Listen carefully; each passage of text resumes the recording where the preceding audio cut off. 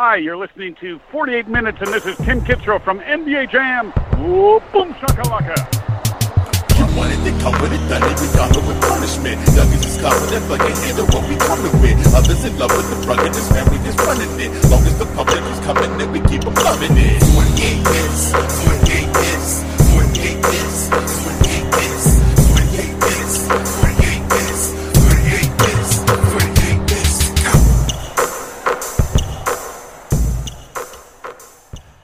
What's going on, everybody? It's Sunday night going into Monday morning. You know what that means here on the 48 Minutes Basketball Network. It's another episode of the Bitch Mob. And our guest wants to leave already. Oh no, I'm here for that energy. Awesome. We're real excited. I'm Tim Daniel. I'm excited to be here today. We have an awesome guest. Before we get to that, we're going to introduce our excellent panel. As always, Sean is actually not with us. Sean is partying in the city where the heat is on all night on the beach till the break of dawn. Okay. So, yeah, he's in Miami this Mr. week. Carmen Sandiego himself. He always always somewhere. He's always somewhere, you know. Always somewhere. Yeah. That guy gonna see the world out here, you know what I mean? So I'm gonna go as always. It's my guy, my man, 100 grand, Mr. Ben Brown himself. How are you, buddy? Brother, I am wonderful, man. Life is good. Gonna talk NBA hoops, you know what I mean, with my brothers. So we're just here for that action, you know what I mean? So absolutely, I'm down to go. Perfect. So our Jabari, you'll see that we do have Josh here. But I do not do the introduction for this. This is Ben's job. So my ace, my brother, my man, my number one, my ace buku, Joshua Odellis, Forellis, Montellis, Overzealous, Hayes. What's good, my brother? What's going on, man? Just excited to be here Sunday night talking NBA basketball. Tim sent over the itinerary tonight, man, and the topics look pretty fire, so I'm ready to go. Yeah, absolutely. It's going to be fun. And like I mentioned, we have a really awesome guest. This is someone I've been wanting to get on the shows for a long time. If you have a Twitter account and you're not following this guy, you're doing it wrong. You're just doing it wrong. He is the one of the hosts of the NBA Baseline. Just started his new podcast called The Jab Step, part of the 19 Media Group. Check out our good friend on Twitter at Jabari Davis NBA. This is Jabari Ali Davis. Thank you so much for joining us here tonight on the Bench Mob. Oh no, the pleasure is mine. I truly appreciate the invitation. I really do look forward to this conversation with y'all. Absolutely. So for those who don't know, like I said, Jabari is an incredible Twitter follow. He's great to talk hoops with. He claims the Lakers like I do, unfortunately, as one of my two teams. So we'll have a little Laker talk a little later and just kind of get his thoughts on that. But also fantastic for movies. Has a really good job doing that. So I know you're psyched for Spider-Man this week, right? Yeah, it's funny as it is. The only genre I don't get into are the superhero movies. What? I'm not against them. No, this is the thing. I'm not against them. I'm just really late and really behind. So honestly, when it comes to those movies, you have to keep up. And I'm probably still on Infinity War. So here we are. Yeah, man. I'm with you on that. Like, you can ask Josh. Like last summer during the pandemic, like we went on vacation. I was texting Josh. I'm like, we just started first movie one of Marvel, and he sent me the list. Like, hey, you got to watch them all in order. I'm like, man, it's a lot of pressure. You know what I mean?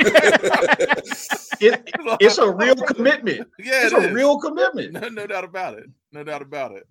I do know definitely. So we do a podcast here occasionally called Hoop Cinema, where we'll like do a recap of a basketball movie. So I know 100% I want to have you on there for one of these. So please do. Yeah, please do. We're very excited, man. So let's go ahead and get to some topics, gentlemen. Like I said here, we got the itinerary. So first thing to talk about today is obviously some big news when it comes to Team USA. As Steve Kerr has been selected as the next head coach of Team USA. Adrian Wojnarowski went on to say that Kerr will be replacing Greg Popovich in 2023 for the World Cup and the 2024 Paris Olympic Games. Staff will include Monty Williams, Eric Spoelstra, and Mark Few. So, guys, curious to kind of get your thoughts here on this. I will tell you, obviously it's a great move. I think no one here is upset about Steve Kerr getting the job by any means. But I've been saying forever that I really felt like this should have been Jay Wright. And I'm not mad that it's not Jay Wright necessarily, the head coach of Villanova. But I did kind of want to really kind of dive into this, your thoughts here. Does this mean Steph Curry will finally play in the Olympics in your guys' eyes? Yeah, one. Yes, I do. I do think that's a huge. I think that's a huge, of course, a huge step. Having his coach be the head coach. Now, I don't think he had anything against Popovich, but I do think having his guy there will make a huge difference. And two, I think Kerr. I think the move is great for Kerr, but I think his staff is even better. So, you have a guy like Spoelstra who is, well respected in the league. Of course, obviously Kerr is well respected in the league.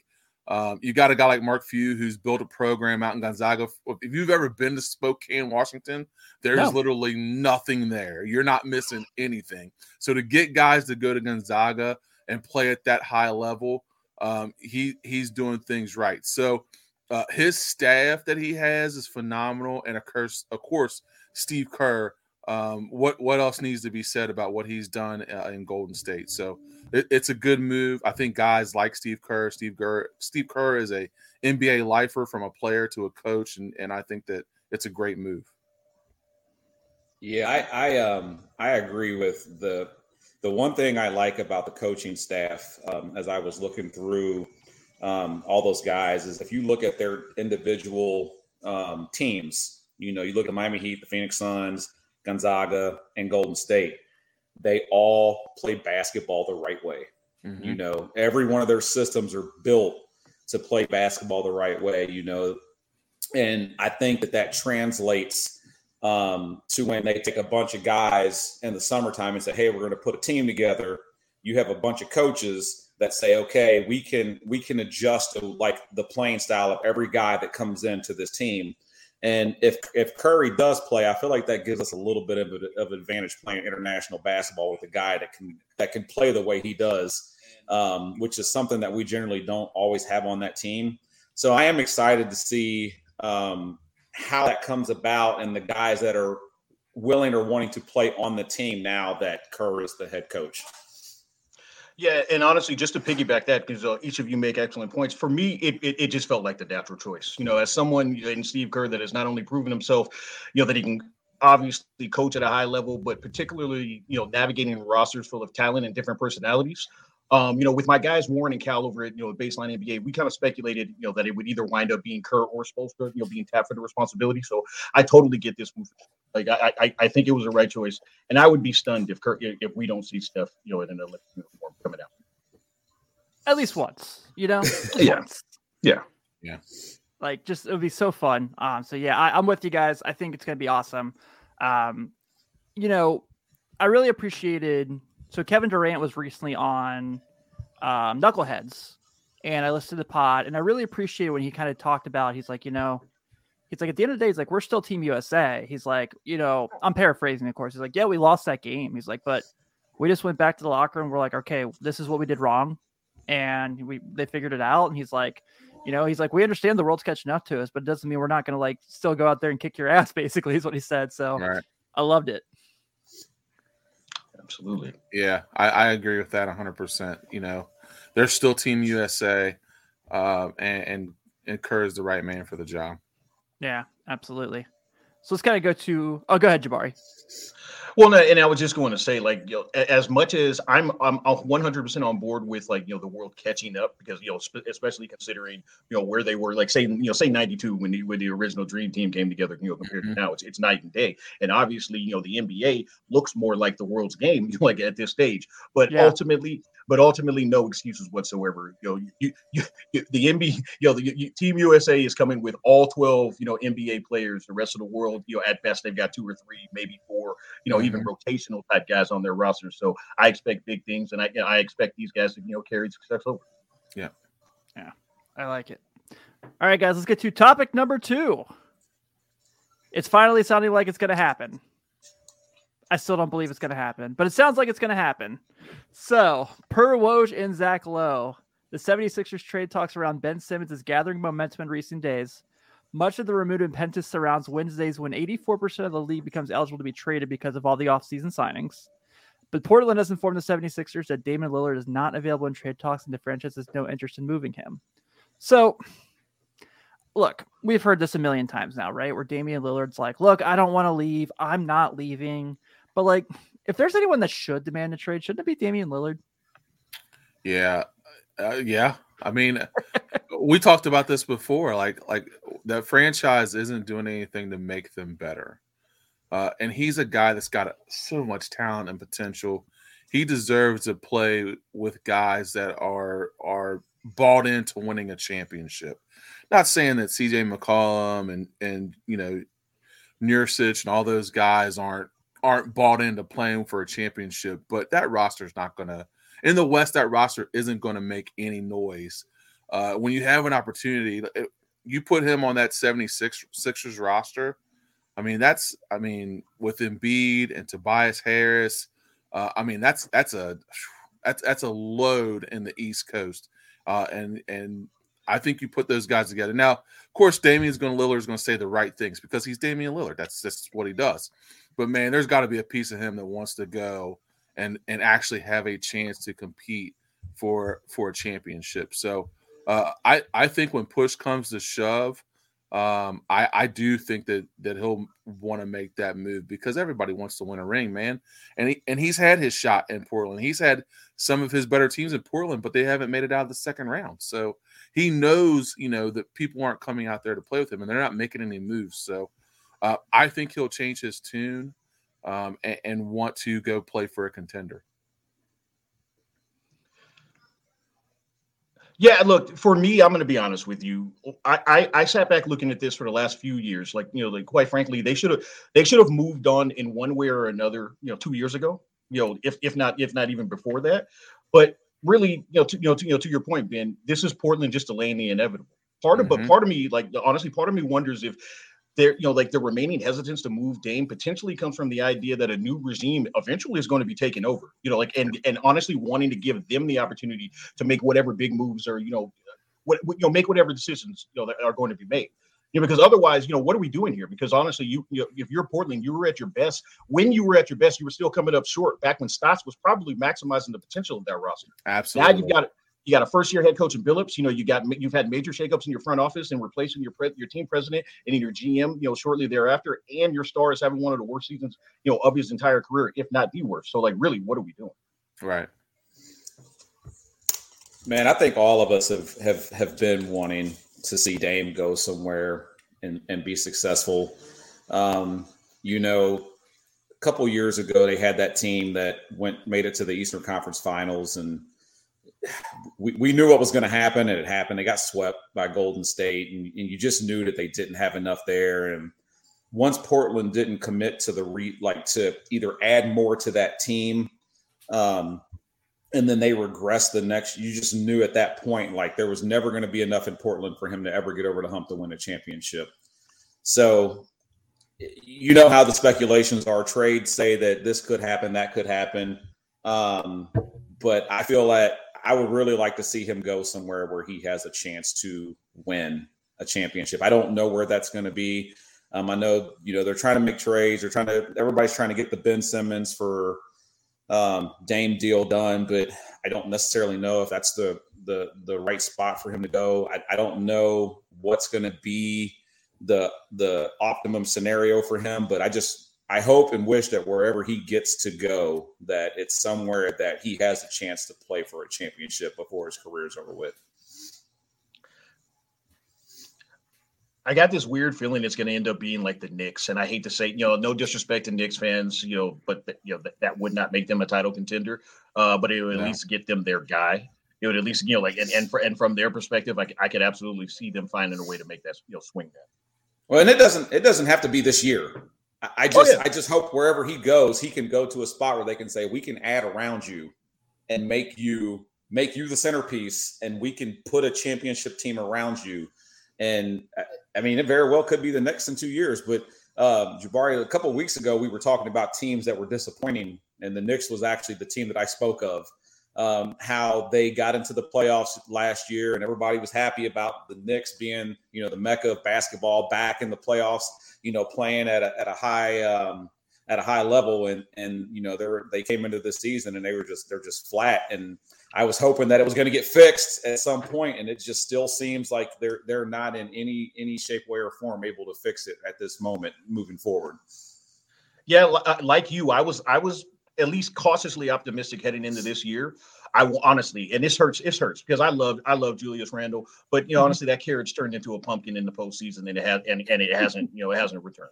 Like it just straight has not returned. And I never want to say like, oh, okay, you when players are playing for a contract, it's going to look different, necessarily after the fact, but for whatever reason, it does not look great. They not to derail. I realize this wasn't one of the topics, but just quickly, oh, finish. Great. I realized, like they were banking on Kemba being able to be effective. That was not the case. They were banking on Fournier being able to come in and be effective. Some, up and down there, recently, more down than up.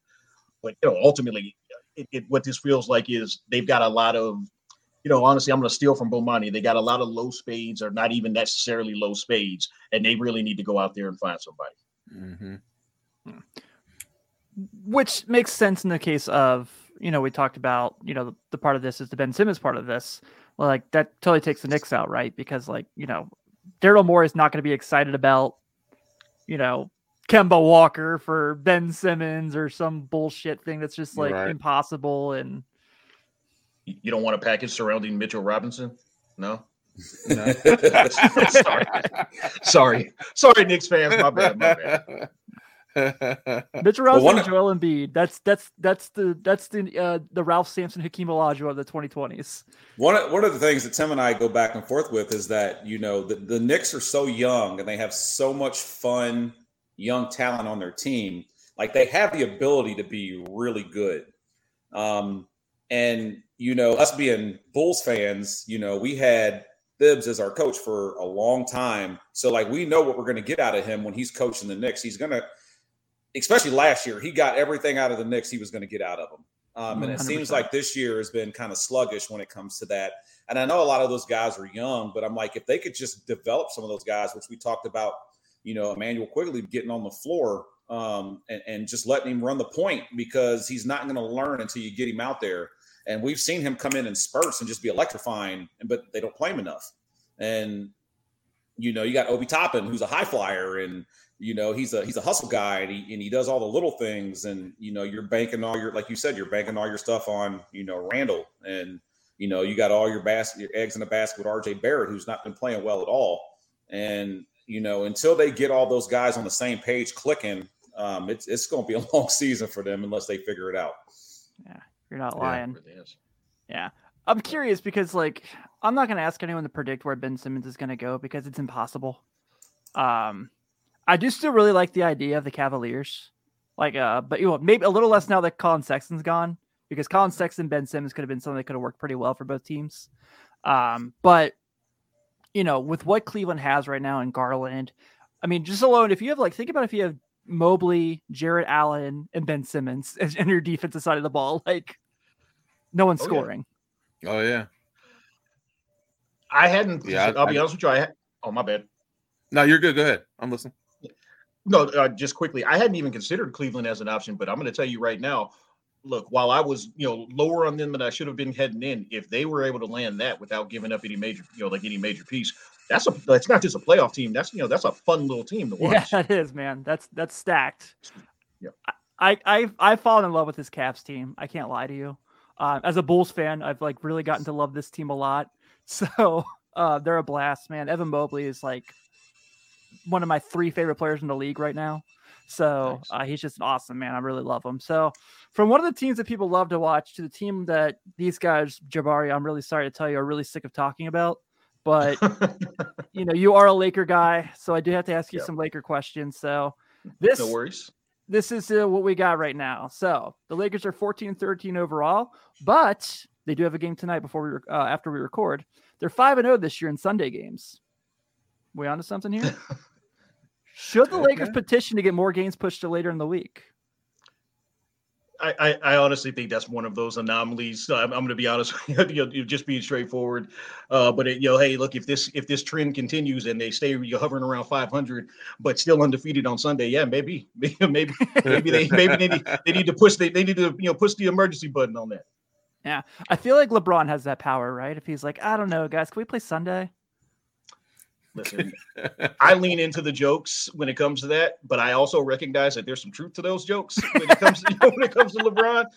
I'm not saying my man is completely bulletproof, but he certainly has died some along the way. No, Yeah. He's getting healthy. That's been nice. Yeah.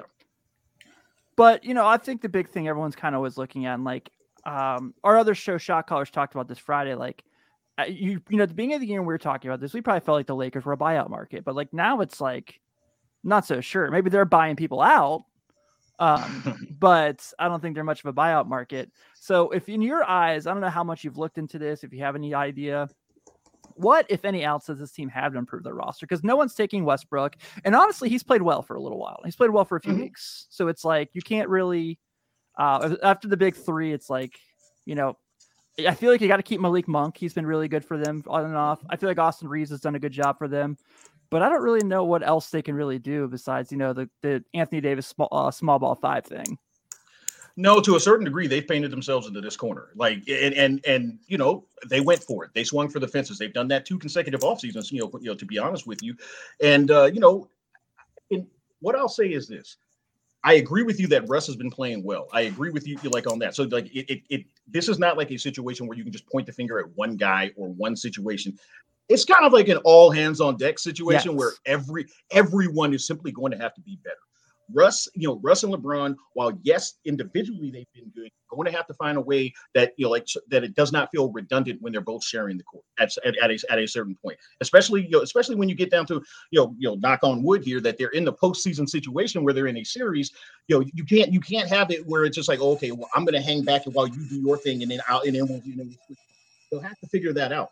Ultimately, I know that you've got a question about this coming up later on when it comes to AD. But ultimately, you've got a 28-year-old guy that's in his prime, or what you would anticipate being his physical prime, and they're absolutely going to need him to be that guy.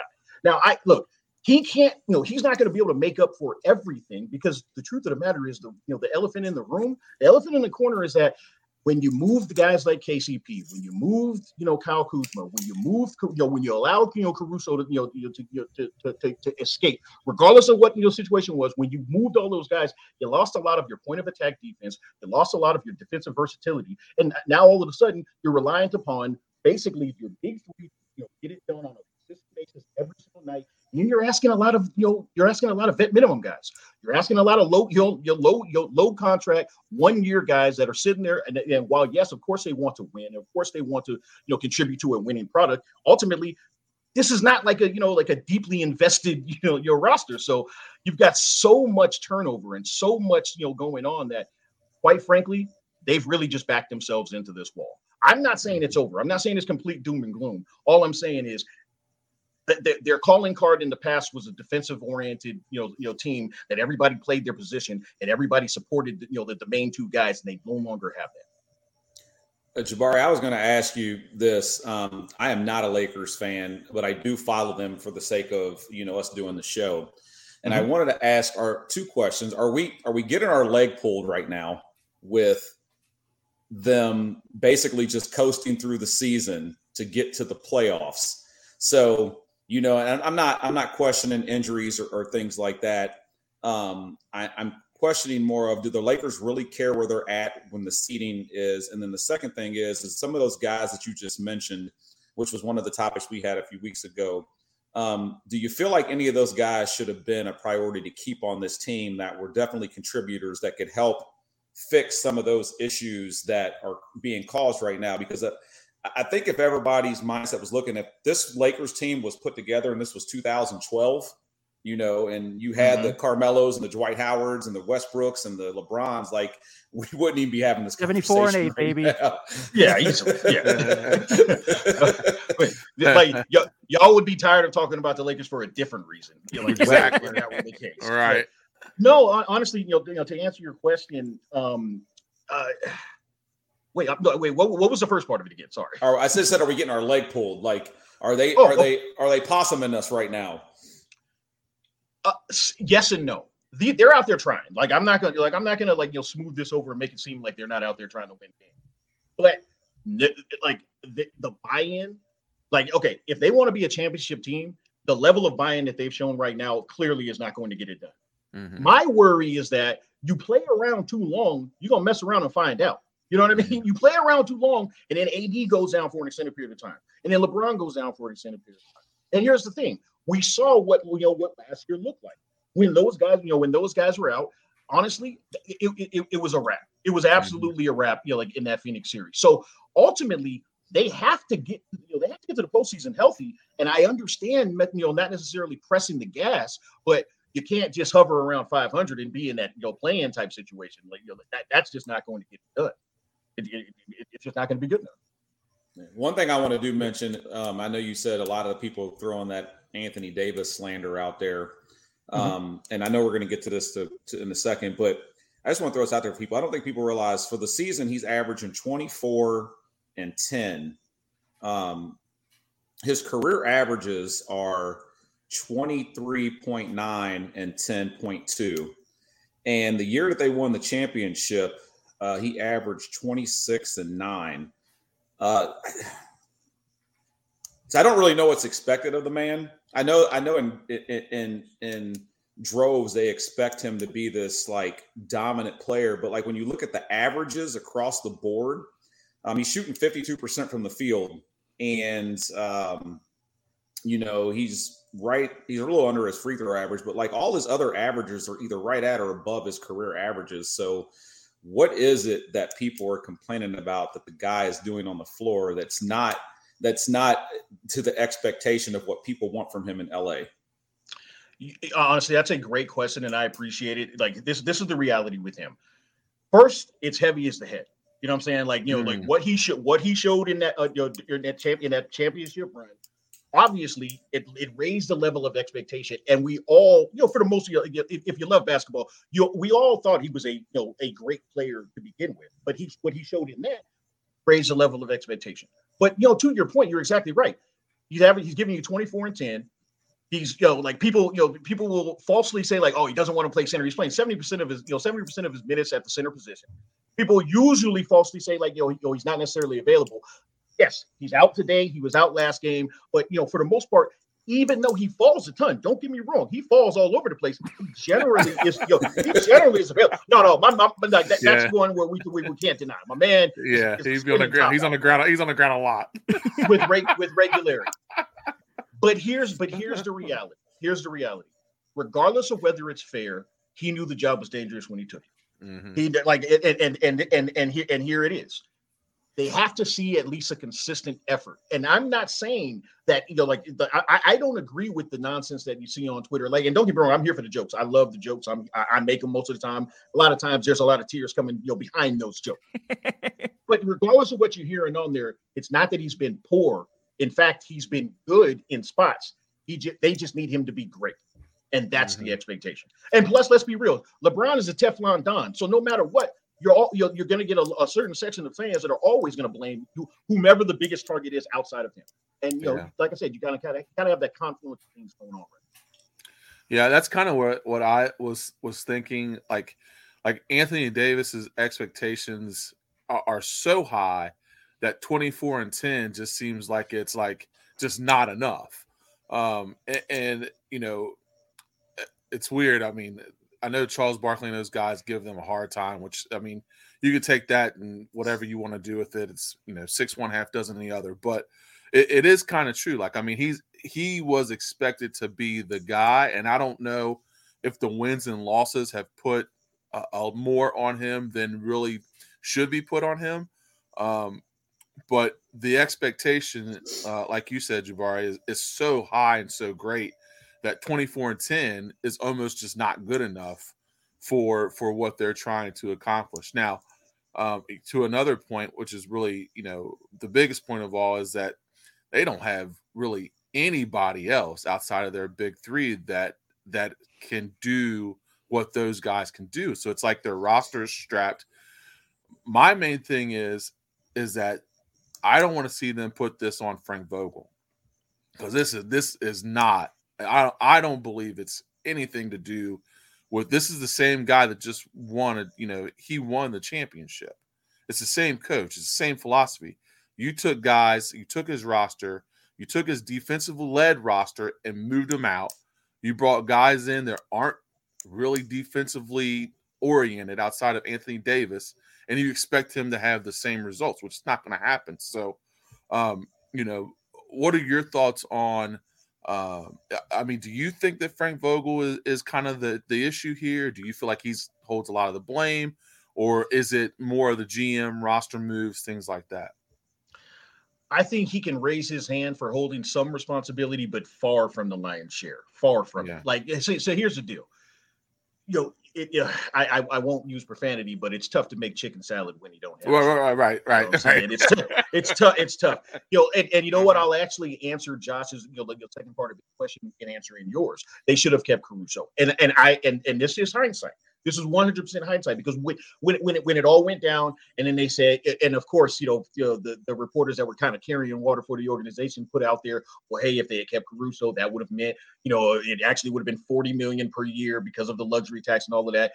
All of that's whatever. I'm not here as a billion, multiple billionaires accountant. They should have found a way to keep him. And so, like, if you're going to make that move to get Russ, then you have to bite that bullet, because let's be real, Russ hasn't been a defensive presence on the perimeter in probably a decade, and easily a decade. So, like I said, move out KCP, you move out, Kuzma at the same time, and then suddenly you've got nobody that can defend big scores. You've got nobody that can that can stay with big wings, and this is this is the result. It's not Vogel's fault. He just hasn't been perfect. Right. Does losing a guy like Jason Kidd matter on your coaching staff? I don't know how much he pulled his weight there, but I know the coaching staff changed a little bit. And with those guys that were brought in, this team feels a lot to me like the 2011 Miami Heat team that lost to Dallas in the championship. Like the way it's constructed. That's a good one. It's 75% of the roster was turned over, including, you know what I mean? And to your point, while I don't necessarily know how much of an impact Jason Kidd made, it does make a difference when you also Jared Dudley. While yes, he was on the roster, he was he was in a player development type type role. So you substitute those guys out.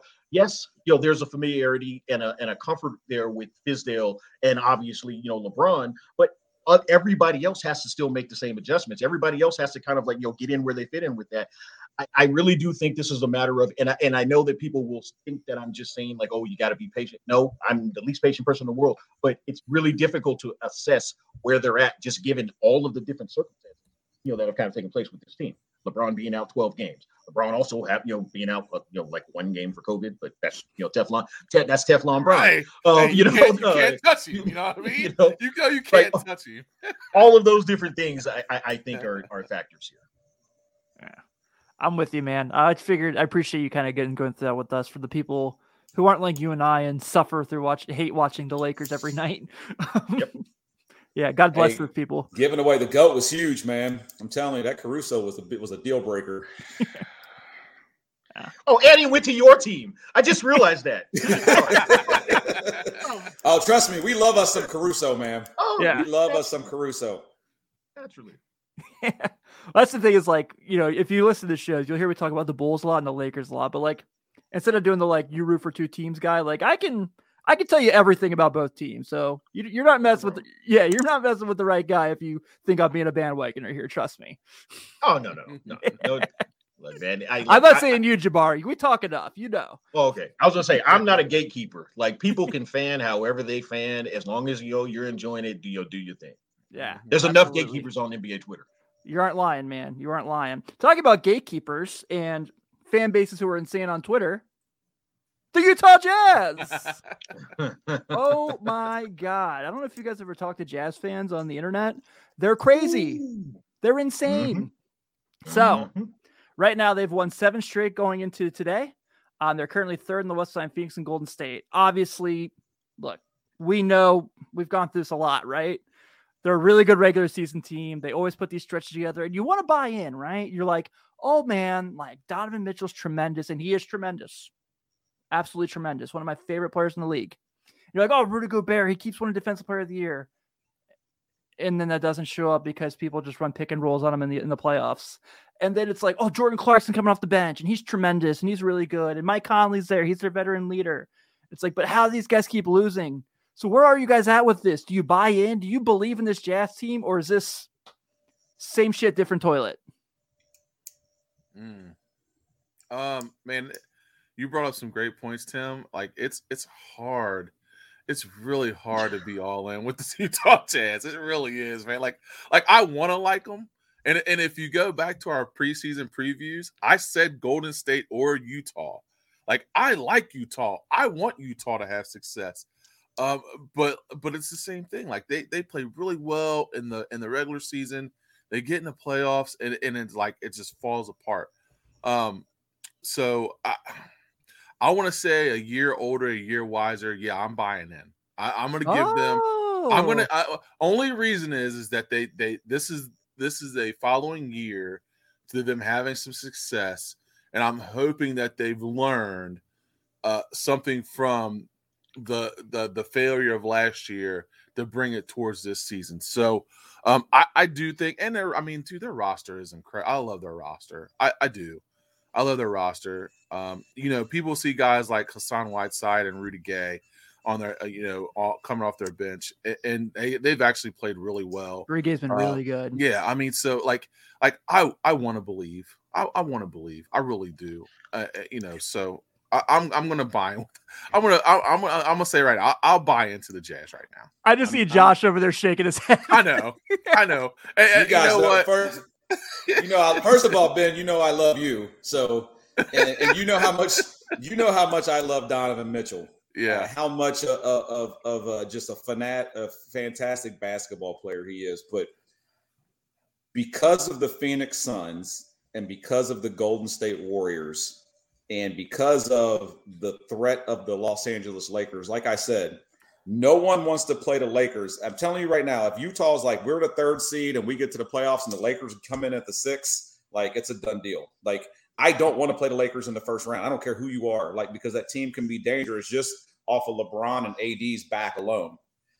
I don't think that there is a chance if they were to win the lottery on top of playing basketball that they could beat Phoenix or Golden State in a 7-game series. So I can't buy in. Don't care how good they are. I don't care how good the record is. I don't care if they finish number 1 in the league with the best record. Like, they don't match up. And we saw that what happened last year. Like, the Clippers kind of got them when we thought they were hot. They came in and we were like, oh, Utah's got this in the bag. And the Clippers was like, nah, man, like we got this. And, God forbid Kawhi comes back and can play, at some point in the season. And the Clippers are a whole different team with Kawhi on the floor. So yeah. I'm not buying. I do think that they'll finish between, the 3rd or the 4th seed. I mean, if you look at the standings right now, I believe that they're in the number 3 seed and the next team is the Grizzlies, maybe. And the Grizzlies already have 11 losses. So like to catch Utah is going to be hard, but I just don't see them getting to the finals and beating Golden State, especially when I'm hearing that Klay is going to play on Christmas Day and we're going to get Golden State at full-fledged here for the rest of the season. So I'm not buying. I am not buying. Look, I absolutely do my best not to be just an obnoxious NBA fan that completely disregards extended regular season success. Because honestly, it does absolutely matter. And I do enjoy watching teams that are able to navigate, the rigors of an 82-game season.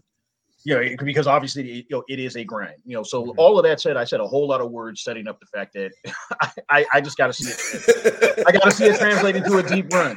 Look, straight up, I'm Missouri. You got to show me. Don't tell me about it. Don't tell me about, we won 70% of our games again. Show me. To their credit, they've done a really, and I agree with both Ben and Josh. They've done a really solid job of putting pieces around Donovan and Rudy. They have great depth, and they finally have multiple guys that really can generate offense both individually and in setting up offense.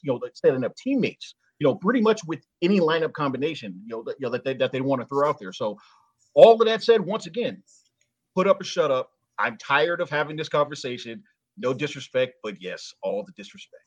I mean, they have not disrespectful yet, very disrespectful. They have 10 guys on their roster playing double-digit minutes, and I was sad to see Eric Paschall leave from Golden State. I thought he's a guy that can come off the bench and give you some scoring on the second unit, and Whiteside, I mean, if you give him minutes, I mean, he's a guy that can go in there and get you a bunch of rebounds and blocks and stuff like that. Not really much on the offensive side. And then You got the two guys of Gobert and Joe Ingles. I mean, you know what you're going to get from them just watching them play international ball. Bogdanovich is a dog. You've seen him get hot. Like I said, I mean, they have the roster. I feel like when they lost that game in the bubble in Game 7, and Mitchell missed that shot, or Conley missed that shot that went in and out. Like, I just don't think they've been the same since that. And even though they finished the season with the number 1 seed last year, like, they got into the playoffs, they didn't look like they were the best team. And now all Utah Jazz fans hate us, and they'll be attacking us. They don't hate me. I got faith in them. I see what you did there, man. Here, if it makes them feel any better, no one heading into last year thought that the Suns were going to be in the finals. Absolutely. No one thought they were going to be in that position. So anything can happen, depending upon how things break out. No pun intended. It really can. So Utah Jazz fans, there's still hope out there. Yeah, I mean, the only thing that can stop the Chicago Bulls this year is COVID. So, right? Yeah, Man. Clearly. Yeah, absolutely. All right, so if you listen to the Bench Mob and each and every week, Josh and I have been keeping up with this like Barry Bonds chasing the home run record. Steph Curry watch is on, and it looks like this is gonna be the week. So going into the week, Steph Curry sits just 7 3-pointers away from Ray Allen's all-time record. The Warriors will be in Indiana and Madison Square Garden this week playing the Pacers and Nets, but there are discussions to rest him Monday for the Pacers game. So, gentlemen, if you had to guess, will Wednesday night in Madison Square Garden, the mecca of basketball, be the place that Steph Curry breaks the record? If they rest him, yes. If they don't rest him, I believe he will break it tomorrow. I agree. I think they ultimately rest him, and I think he shoots 80 of them if it took that, it's getting broken in Madison Square Garden. The spot where the babyface assassin put up 55, back in the day when he was still a babyface assassin, he's doing it at the Garden. How cool would that be? Yeah, I was incredible. Yeah, as much. I mean, as cool as it would be, for him to do it there, but man, in Madison Square Garden. Like that would just be incredible. I mean, that would just be incredible. And that place would be electric too, man. It would be absolutely electric. It sucks too, because I was ready to pull the trigger to buy tickets for tomorrow. Well, yeah, like, legit. Yeah. Until I heard they were going to sit him. Yeah, so Jabari, we're 2 hours away from Indy. Oh no! Oh, okay. Yeah, Got so you. it's a quick drive for us. No, we're in Nice. we're in the Cincinnati area. So. Got you. Yeah, that would have been dope actually in the field. It was it's field house, right? Yep. Yeah. Oh, that was an old moment, but yes, yeah. Yeah, that would have been incredible. But yeah, no. I mean, how far is the drive to Madison Square Garden? It's no plane, trains, and automobiles. I'll tell you that much. Gotcha. That's Tim's territory right there.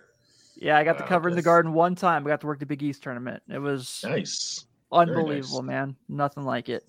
So that brings us to our favorite segment each and every week, where we do our Bench Mob, Bench Gods, where we talk about our dudes coming off the bench who did their things this week. And I actually made one slide for myself and Jabari because we had two guys from the same team. So first, Jabari is going to give a shout out to our guy, Kelly Oubre Jr. What made you go with our man, Kelly Oubre, for this one? Yeah, my man has played so well for the Hornets off the bench over the last couple of weeks. He's actually seen his role and his minutes both increase, to the point where he actually started, a couple games of late. It's clear that, Coach Borrego and his staff, feel like they found, like that he's found his groove with this group. And it's just really nice to see him fit in there. It's crazy to me to think that he's like the wily veteran there, but he really is. Admittedly, some of this increased role and responsibility probably comes from guys. I think it's the 3 or 4 guys, missing games in order based on COVID protocols. But he's absolutely answered the call. So props to him. Yeah, absolutely. And then I went G's Book Night. He's a guy I'm a big fan of. I loved him at UConn. I saw his first college games in person in the Charleston Classic, and immediately went, all right, that dude's going to play in the NBA. Hasn't had as consistent stretch as Oubre, but the other night had his first big NBA game, had 24 points, hit 6 threes, was just a dog. I think that the talent that he brings and the skill set he has is going to translate so well. And I'm totally cool with like the Hornets kind of Trey Lancing him. And what I mean by that is like kind of letting him sit the bench and kind of get more comfortable in the league. But Book Night's a dog, man. He's a scorer. And, if you play against him, I've seen him in person 4 or 5 times. And if you play against James Bouknight, you felt playing against James Bouknight. So my man, James Bouknight, welcome to your first bench god. Kelly Oubre is actually a 2-timer. I picked him a couple weeks ago. He's a 2-timer. Yeah, he is. Yeah. Yep, Nice. Absolutely. All right, Benny boy. My bench god is Cedi Osman of the Cleveland Cavaliers. The Cavs actually went 3-1, which is, a good thing about living in this area, which with the Cavs playing well, we actually do get some Cavs games on Fox Sports or Bally Sports, whatever you want to call it now. But to be able to, I was able to catch 1 or 2 of their games, and he is playing really well. I saw the Friday night game against the Wolves where he had 13 points, 1 rebound and 4 assists. And then I caught the end of last night's game. Actually had 18 points, 2 rebounds, and 2 assists. So Cedi Osman, one of the fan favorites, one of Cleveland's favorites, and my bench god of the week.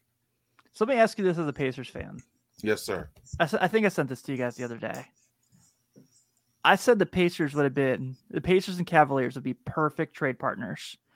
And the Cedi Osman for Karis LeVert and whatever else you throw in their move. Because I think Karis LeVert's perfect in Cleveland. I think Cedi Osman would be really good as like a spot shooter in Rick Carlisle's offense. Mm-hmm. How cool or how comfortable are you with that? I'd be pretty comfortable with that. Okay.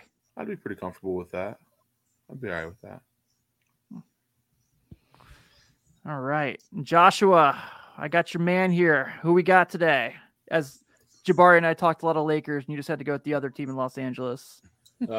So I had sent you a list earlier of a bunch of guys, and Ben and I were kind of on the same wavelength. And then I put it down to 2. I was going to go with Brandon Boston Jr. Dude, he's been so good at first, but then I decided to go with Luke Kennard, kind of a hometown guy from Middletown, Ohio. And I'm going to go a little bit more in extreme. He started a couple games the last week or so. I wanted to pull up his stats for the year. So he's averaging 11.3 points per game, 3 rebounds, 2 assists on 44% shooting and 45% from the 3-point line. But this last week, or even if we just take the games that he's played in December, he's going 16, 4, and 2, shooting 52% from the floor and 55% from 3-point range. And the games that they've inserted him into the starting lineup, he's I think the last game he played, he hit 23 points and he hit 7 threes. So I don't think people realize that this guy, he is an instant bucket getter when he steps on the floor. He's really awkward looking, almost doesn't look like he knows how to play ball, but then he just steps on the floor and he gets buckets. And I've always this guy is awkward looking to you, Josh. New age Eric Piakowski. Right. But he was a dog at Duke. And I would really like to see his minutes increase with the Clippers, because I think that he could give them some instant offense. Not really that great on the defensive side of the floor, but like that team sometimes struggles when you see Paul George get himself in trouble. Last year it was Paul George and Reggie Jackson were the two that kind of carried him in the playoffs. They had a couple of really big games from Terrence Mann, but they always needed that other guy to score, and he was the guy that could come in and give you some quick buckets in some really low minutes. I just like to see his role increase a little bit and average more minutes. I really think he could help them moving forward the rest of the season. So that's my guy. I like it, man. I think he's been really good. Even though he's a Dookie. Yeah, we don't got to give those Duke guys love on here, but I guess we will here. Which, that's actually all this. Go ahead. I'm sorry. No, I was gonna say, you still feeling the sting from the Lakers, the Laker matchup? A little bit. I understand. Yeah. I understand. Yeah, I'm with you, man. So that's actually all the slides we had. But Ben actually had texted and requested a topic to kind of get into, and I didn't put a slide together in time for it. But obviously, the news comes out that once again Zion Williamson has been shut down, and I know there's a lot of frustrations here. This is another one of those like I'm tired topics, but it matters. Unfortunately, it's kind of what it is at this point. He's been shut down. I guess his foot is not healing the way they thought it would. We've all seen the pictures of his conditioning issues. There's a picture like of him in the mall where like I guess he looked a little like he looked slimmer. He's fat, but yeah. He's fat. I don't want to say this is a Sam Bowie and Greg Oden, but it's starting to feel like a Sam Bowie and Greg Oden. Yeah, I would say this, like Sam, it would make more sense to me because I do feel like this is just a lack of conditioning. Now, granted, he had a foot injury. Completely understand. You have your surgery. You try to heal from it the best you can, but as an NBA professional and as an NBA player, you should have the pride in yourself to take better condition of yourself, knowing that extra weight is going to hurt whatever kind of rehab you're trying to do for your foot. It's a lot easier to rehab from a foot injury playing basketball if you're playing at 240 than you are playing at 285, 290.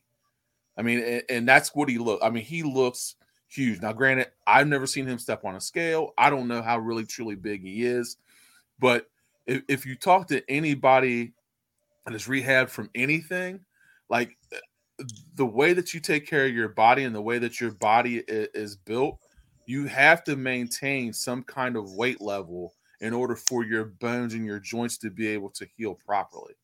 To me, it seems like it's a conditioning issue on why he's having setbacks, because his body is just not meant to carry that much weight.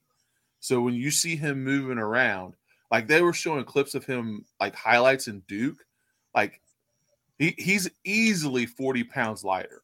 Easily. I mean, he's doing 360s. He's windmilling. He swatted the 3-point. Like he's easily 40 pounds lighter than what he is in the picture they show.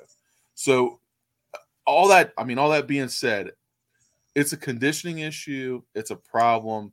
He's going to continue to have this problem until he decides that he wants to take better care of himself physically. And that's the difference between Sam Bowie and Greg Oden. Greg Oden wasn't a conditioning issue. That was just dumb luck. And Sam Bowie's actually, happened in a game, and he just didn't recover very well. It wasn't a lack of conditioning. I feel like Zion could take care of this on his own if he chose to, as far as taking care of his body and taking care of himself. That extra weight is not helping him recover the way that he should be. Yeah, I'll chime in here, and I'm a Zion fan.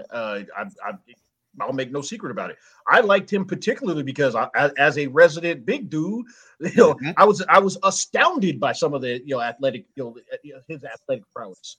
But the truth is, I appreciate how just plainly you put it. He's not taking it seriously. Yeah. If he doesn't wind up getting on the court this year, for instance, which is a realistic chance at this point, he will have played in only 85 of 220 plus possible games in his first 3 years. I'm not trying, this isn't like trying to be all panicky. I'm being straight up. If he doesn't get this taken care of right now, his time in this league is going to be very short-lived. Very short-lived.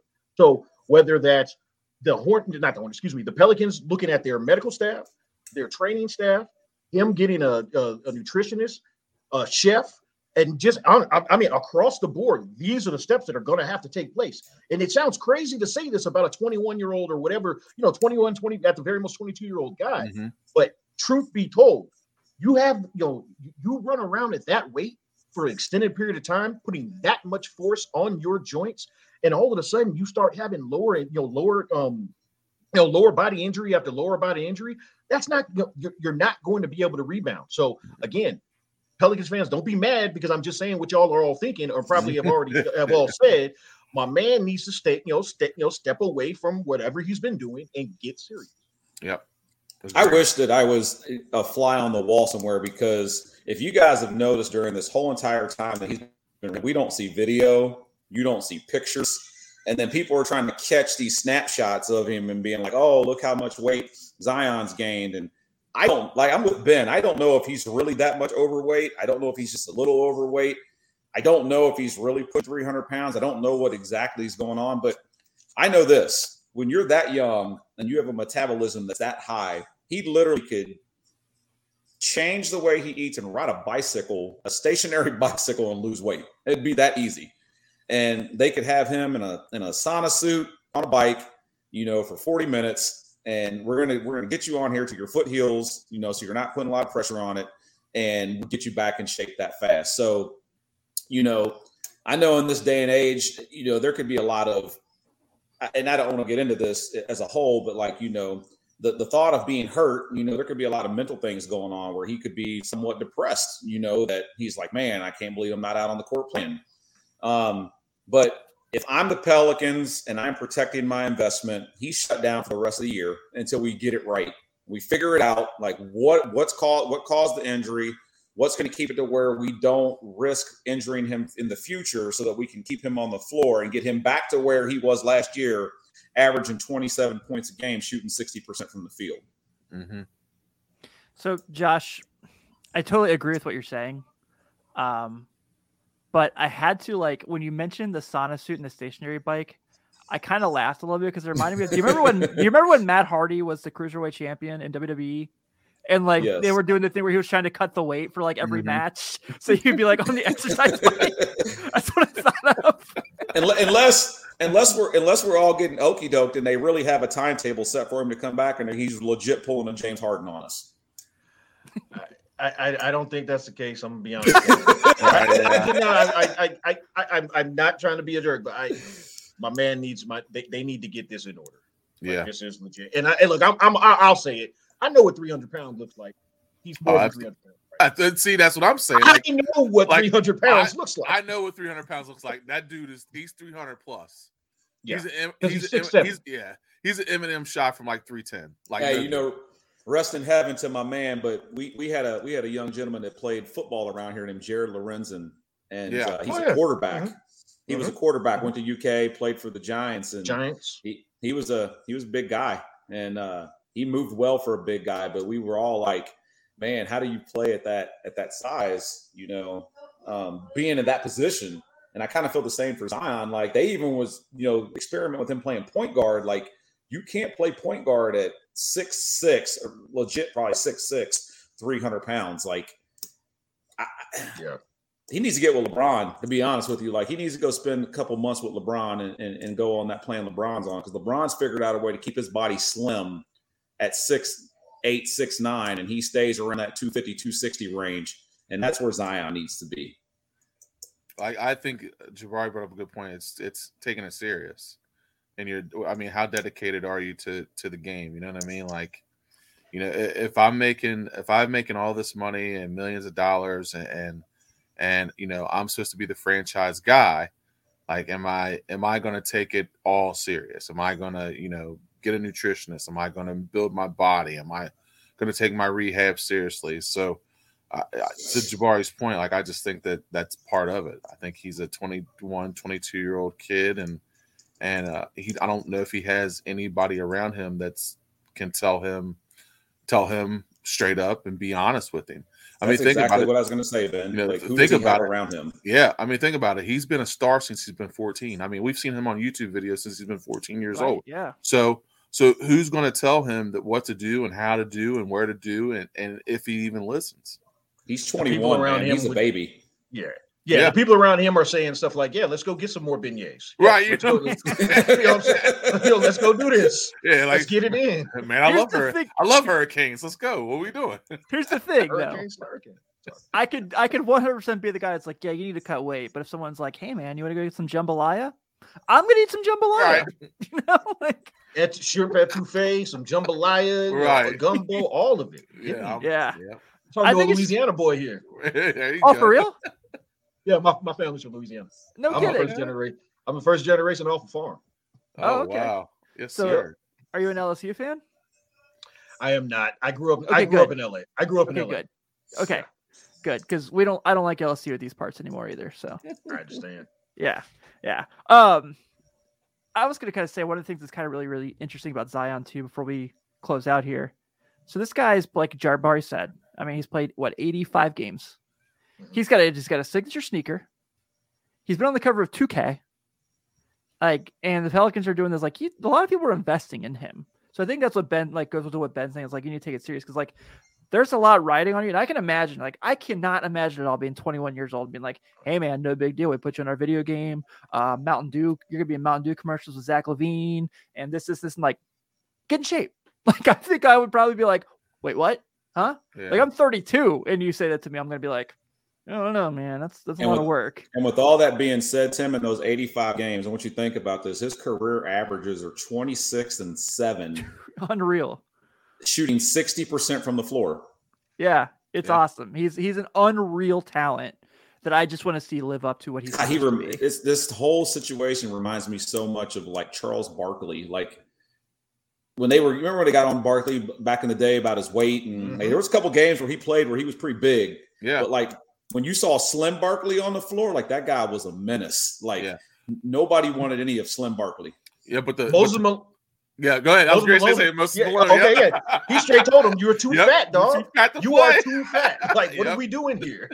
Yeah, sorry. I mean, but that's what I'm talking about. Like Zion, does he have people around him to say, "Look, dude, like you can't play at 310. Like you got to lose weight." And I don't think he does. I think Jabari brought up a good point. Like I think he's got guys like, "Hey, man, anybody want Roscoe's Chicken and Waffles?" They're like, "Yeah, man, we in, man. Let's go." Like they all just they roll with it. Like there's nobody there. There's no veteran. There's no veteran on that team. There's no veteran on that roster. And truth be told, management's scared because they don't want him to leave. The GM's scared that he's not going to play. So everybody's is afraid of him to say what really needs to be said. Like, look, dude, like you need to lose weight, get in shape, take this stuff serious, and let's roll. I'm just really scared. When he's on the floor, when he's on the floor, like you said, 26-7. Must see TV, man. Appointment viewing television. I just don't ever want to get to that point where we see him getting into the tractor trailer or like Oliver Miller range. Xavier McDaniel nowadays. I mean, like when you compared him to Barkley, I'm not lying. I thought more like Oliver Miller in terms of no, not the skill, not the skill. I mean, but where his body size. Yep, absolutely. Yep. Yeah. That's crazy, man. Well, this has been a blast, Jabari. We're really excited you joined us tonight, man. So before we get out of here, I know you like to talk the movies. So here's I'm going to tell you guys a funny story of how I started interacting with Jabari. So I was at one point, this is last year during the pandemic, I'm covering a college basketball game. There's no fans whatsoever at the time. Jabari shows this clip on Twitter that I guess he retweets of this little kid at a birthday party where all these kids are jumping on this guy dressed up as Thanos, and they're just doing kids just playing. And this little kid, I guess, saw Infinity War and was like, "I'm gonna get you back," because this little kid straight up goes to the guy dressed as Thanos and kicks him straight in the head, full-fledged Vinatieri's him. And I am they're the national anthem. It is pitched. It is. Seriously, you could hear a mouse just squeaking going through that place. It was so quiet. And I see this clip pop up on my tweet deck as I'm during the middle of the national anthem, and I'm doing everything in my possible. You definitely hear the So from there, I was oh man, I was this is my guy. So I actually remember that tweet. I appreciate. Look, I just like to have fun. Look, we're all living life. We're all dealing with life. Let's have some fun when you're where we can. Yeah, exactly. So Jabari, tell the world where they can find you, find your podcast. Are you still doing Never Meet Your Heroes, by the way? I had to put that one on hold because that works better when they have a co-host, and my co-host had to drop out. But that's kind of where the jab steps in. But honestly, thank you guys so much. Thank you guys. I really do appreciate this opportunity. I appreciate conversing with each of you. This was a fun conversation, and I look, you now have a new fan of your show. So I look forward to it moving forward. Easiest way to find me is on Twitter, Jabari Davis NBA, or 19mediagroup.com. We have a full lineup of shows, some really dedicated content creators that I strongly recommend. Perfect. Awesome, man. Well, thank you all for tuning in so much to this week's edition of the Bench Mob. We had a blast putting it on for you. We know next week is our last episode for the holidays, so we'll probably do a little NBA Christmas preview, maybe talk some NBA Christmas memories, maybe some Christmas movies. Sean will be back then, so I'm sure that'll pop up. So thank you all. We had a blast tonight. Have a good night, everyone. Thank you.